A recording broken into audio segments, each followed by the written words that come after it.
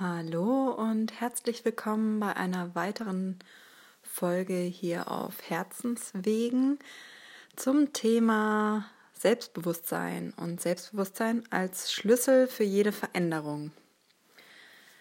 Das ist ja erstmal eine relativ provokante Aussage vielleicht und bevor wir jetzt das Diskutieren anfangen, ob das so ist oder nicht, oder ob das das Einzige ist oder ob es nicht noch viel mehr Liebe oder Akzeptanz oder was auch immer noch wichtiger ist, würde ich gerne erstmal mit dir definieren, was ich in diesem Podcast unter Selbstbewusstsein meine. Und zwar meine ich nicht Selbstsicherheit, also das heißt so ein selbstsicheres Auftreten und aufrechte Körperhaltung und laute Stimme und Brust raus und Augenkontakt halten und sowas, sondern ich meine Selbstbewusstsein wirklich in dem Sinne, dass wir uns unseres Selbst bewusst sind. Das heißt, unseres Kerns, wer wir sind, was wir gerade fühlen, was uns wichtig ist im Leben, wohin wir uns entwickeln wollen. Und wie du merkst, ist es gar nicht so leicht, überhaupt dieses, zu definieren, was es wirklich bedeutet, sich seiner selbst bewusst zu sein, also was dieses Selbst eigentlich bedeutet.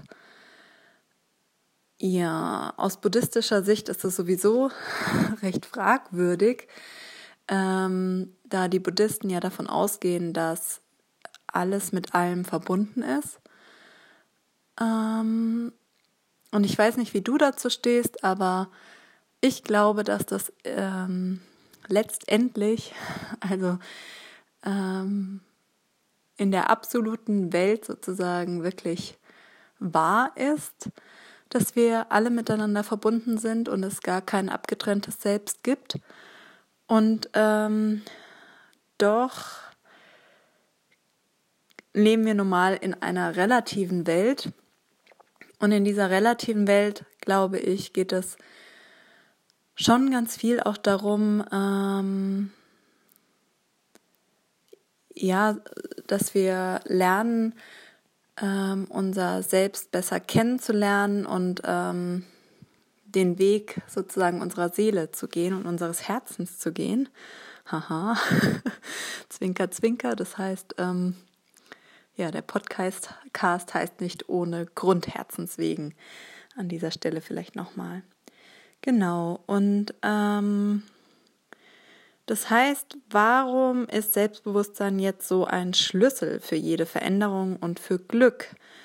Warum behaupte ich das und was soll das ganz genau sagen? Vielleicht bevor wir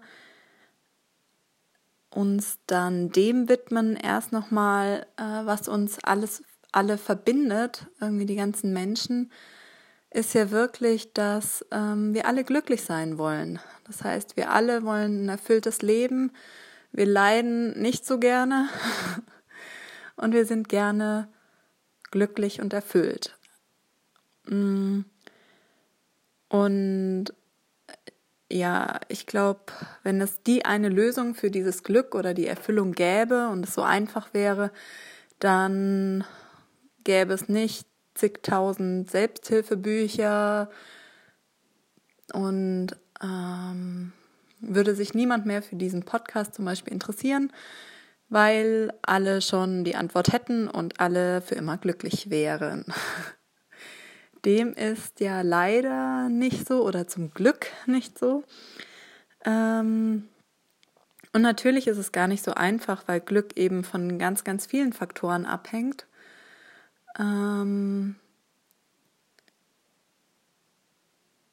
Genau, also auch da gibt es eigentlich schon die spannende Frage, weil wir oft denken, wenn wir, keine Ahnung, gesund sind, wenn wir viele Freunde haben, wenn wir unseren Traumpartner gefunden haben, wenn wir den super Job haben, wenn wir unsere Selbstständigkeit etabliert haben, wenn verschiedene Außenbedingungen sozusagen da sind, dann sind wir glücklich.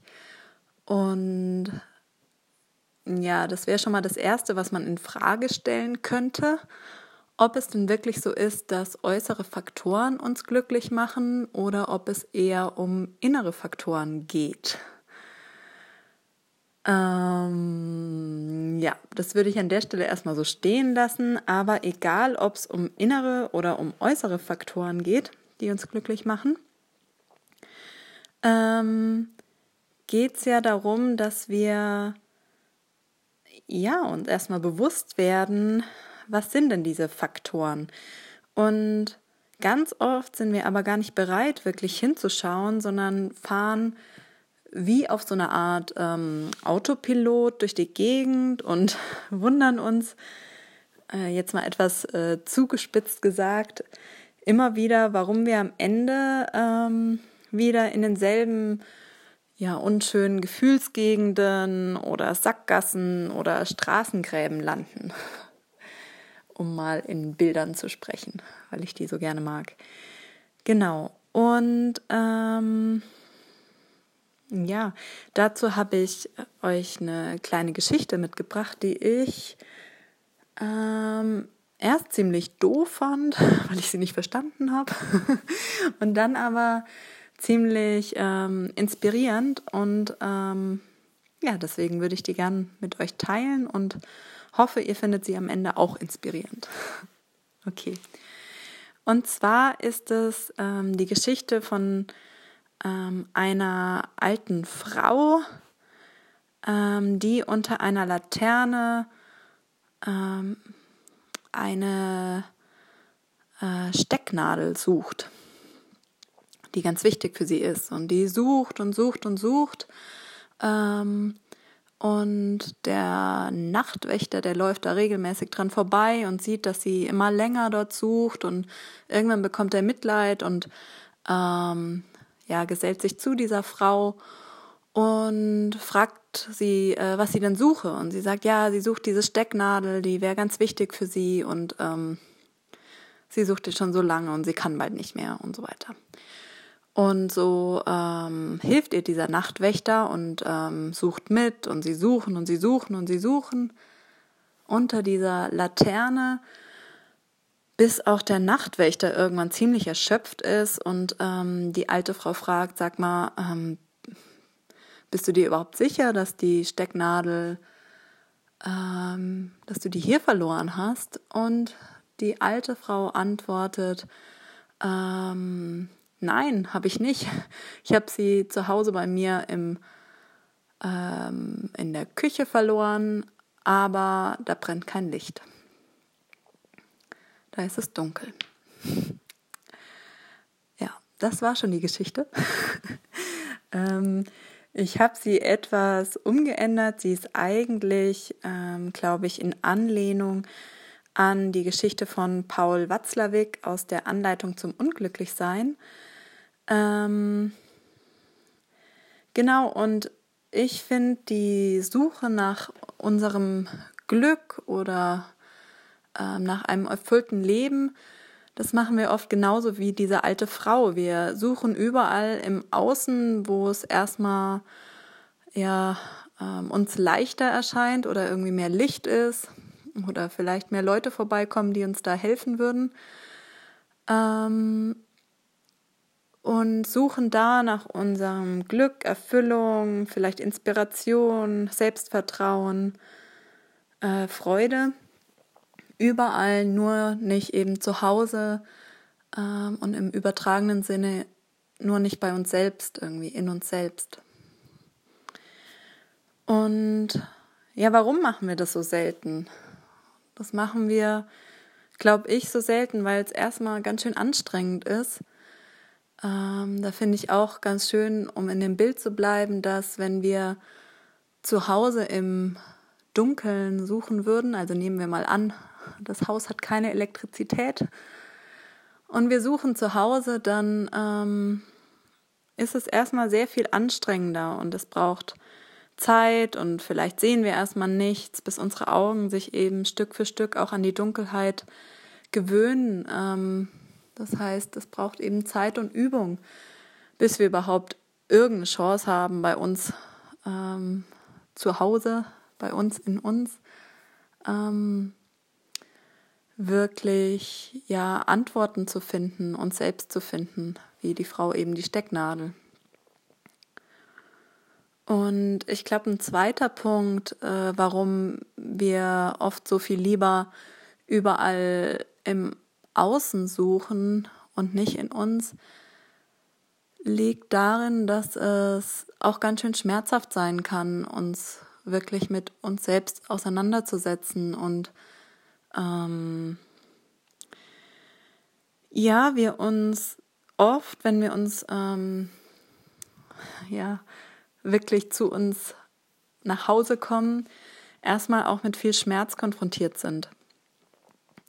Und das Verrückte ist, dass dieses Konfrontieren mit diesem Schmerz oft sowas ist wie eine Voraussetzung, um heilsame Wege dann gehen zu können. Und was ich in dem Zusammenhang irgendwie recht schön finde, ist das Bild, dass das Bewusstwerden von diesem Schmerz oder der Inkompetenz oder dem, was wir vielleicht immer wieder ungünstige Verhaltensweisen oder Gedankenmuster, dass das eigentlich ein Fortschritt ist, aber dieser Fortschritt uns eben oft erstmal wie ein Rückschritt erscheint. Und ich würde gern in dem Zusammenhang die 4 Schritte zu echter Kompetenz mit euch teilen, weil ich das ziemlich cool finde, das für mich immer wieder sozusagen umzulabeln, wenn ich mich wieder dafür, sage ich mal, abwerte oder fertig mache, dass ich ja dies oder jenes schon wieder nicht geschafft habe oder schon wieder irgendwie in einem alten Muster bin. Und das Umlabeln wäre sozusagen, dass mir dieses alte Muster bewusst ist oder und das ein Fortschritt ist schon, dass ich da ein Bewusstsein drüber habe, was mein altes, dysfunktionales Verhalten oder meine alten, dysfunktionalen Gedanken sind. Genau. Und das heißt, die 4 Schritte zu echter Kompetenz, das kannst du vergleichen mit dem Autofahren eigentlich am besten. Und zwar wäre der erste Schritt, dass du unbewusst inkompetent bist. Das heißt, du weißt gar nicht, was du alles nicht weißt, nicht kannst. Du weißt gar nicht, dass du nicht Auto fahren kannst und du fühlst dich eigentlich recht wohl damit. Also vielleicht als, keine Ahnung, Kleinkind oder so oder Baby ist dir eigentlich ziemlich egal, dass du nicht Auto fahren kannst. Und dann kommt der zweite Schritt, indem wir von dem unbewussten Inkompetenten, was eigentlich sich oft ganz wohlig anfühlt und gar nicht schlimm für uns ist, zum bewusst Inkompetenten kommen. Und das heißt, uns wird bewusst, was wir eben nicht können und dass wir immer wieder in dieselben Autobahnen sozusagen reinschlittern, obwohl wir es uns doch schon so oft irgendwie vorgenommen haben. Und da wäre der Vergleich sozusagen, dass wir merken, Mist, ich kann überhaupt kein Auto fahren und ich würde es aber voll gern, aber immer wieder weiß ich überhaupt nicht, wie ich die Gänge wechsle und es quietscht und beim Anfahren am Berg lasse ich immer wieder absaufen und ich kann es einfach nicht und ich merke immer wieder, was ich alles nicht kann beim Autofahren.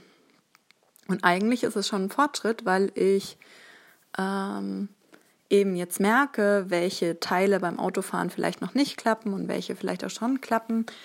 Aber im Vergleich zur Phase 1, wo ich einfach dachte, also gar nicht mehr drüber Gedanken gemacht habe, ob ich jetzt Auto fahren kann oder nicht, fühlt sich das an wie ein Rückschritt. Genau. Und der dritte Schritt wäre dann, dass du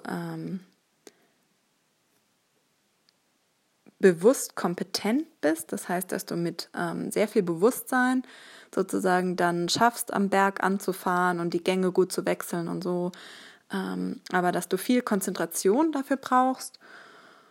Und im vierten Schritt schaffst du dann ganz automatisch kompetent zu sein, fährst Auto, ohne dir viel Gedanken drüber zu machen, wie du jetzt am Berg anfährst und wie du diese ganzen Gänge wechselst und so weiter.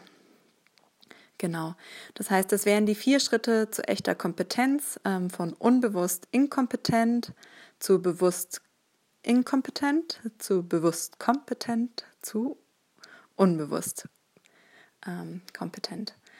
Und ganz spannend finde ich eben in dem Zusammenhang den Schritt von unbewusst inkompetent, der sich für uns oft voll okay anfühlt, zu dem Schritt bewusst inkompetent, der sich für uns oft total schmerzhaft anfühlt und weswegen wir teilweise viel lieber in so einem Verdrängen, Verleugnen, Wegschieben von irgendwelchen Tatsachen und inneren Mustern bleiben.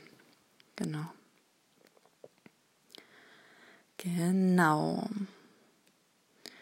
Und jetzt ist natürlich die Frage, wenn das so anstrengend ist und so schmerzhaft ist, warum sollten wir es dann trotzdem tun?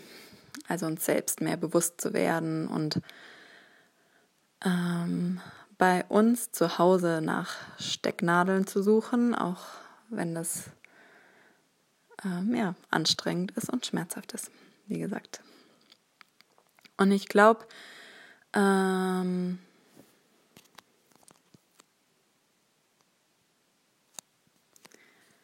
was irgendwie den meisten schon klar ist, die sich länger auf, einer Selbstfindungsphase oder auf der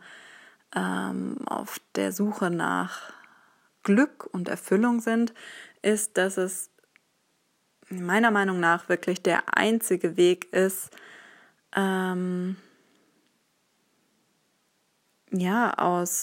aus dem Leiden wirklich rauszukommen, wirklich der einzige Weg ist, um egal ob externe oder interne Hindernisse auf unserem Weg zum Glück, uns die zu verändern, also die aus dem Weg zu räumen. Und ich glaube, dass die einzige Antwort auf unsere Fragen steckt in uns, wenn wir sehr achtsam mit uns sind. Natürlich kann es andere Menschen geben um uns herum, die uns dabei helfen auf dem Weg, aber auch die Antworten können wir nur sozusagen erkennen, wenn wir dafür bereit sind, offen sind und irgendwie bei uns sind. Und das schließt ganz gut an, warum ich auch diesen Podcast machen will. Weil ich mit diesem Podcast gerne,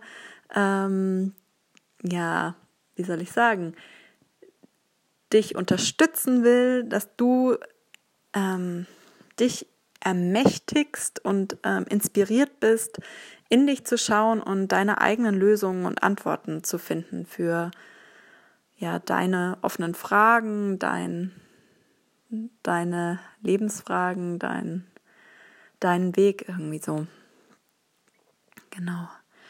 Und ich merke, ich habe schon relativ lang geredet und ich glaube, ich würde jetzt erstmal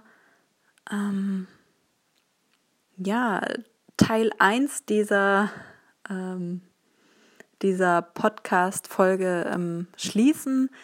Und wenn es dich interessiert, welche 3 Zutaten es sozusagen braucht, um ein selbstbewussteres Leben zu führen, also ein Leben, in dem du dir deiner selbst bewusster bist, dann schau doch gerne beim nächsten Mal vorbei. Das wird dann Folge 3 sein, in der ich dir etwas erzähle über die 3 meiner Meinung nach wichtigsten Zutaten für ein selbstbewusstes Leben. In diesem Sinne wünsche ich dir jetzt erstmal einen schönen Tag und alles Liebe von Herzen, deine Larissa.